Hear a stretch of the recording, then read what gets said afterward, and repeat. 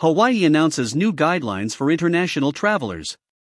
Today, Hawaii Governor Ige announced new requirements for international travel, as well as new capacity limitations at place where people gather. The governor had this to say. Hawaii is now following federal requirements for international passengers traveling directly to the Aloha State. These new requirements will go into effect beginning November 8, 2021.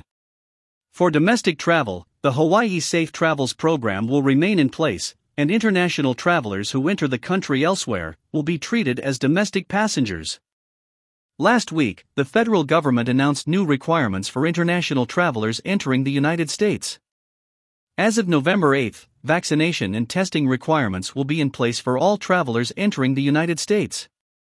As a result, the state of Hawaii will align with the federal requirements for entry into the United States for international passengers traveling directly to Hawaii as of November 8.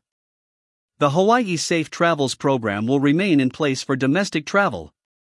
International travelers who enter the country elsewhere and will be transiting to Hawaii will be treated as domestic passengers for the purposes of the Safe Travels Hawaii program, which means that they must comply with our program's requirements. So they must be either vaccinated or have a negative PCR test. The governor also announced the easing of some COVID-19 mitigation measures. Ige signed an executive order today to address statewide limits for social gatherings, restaurants, bars, social establishments, and gyms.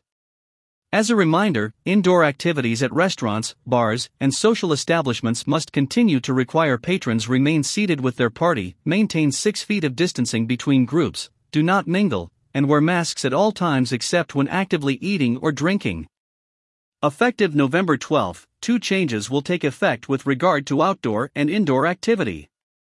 Outdoor activity at restaurants, bars, and social establishments will no longer be subject to these restrictions.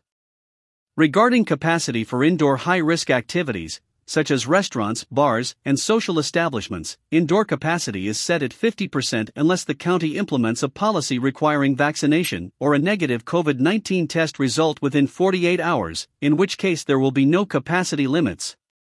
This does include gyms, bars, restaurants, and social establishments.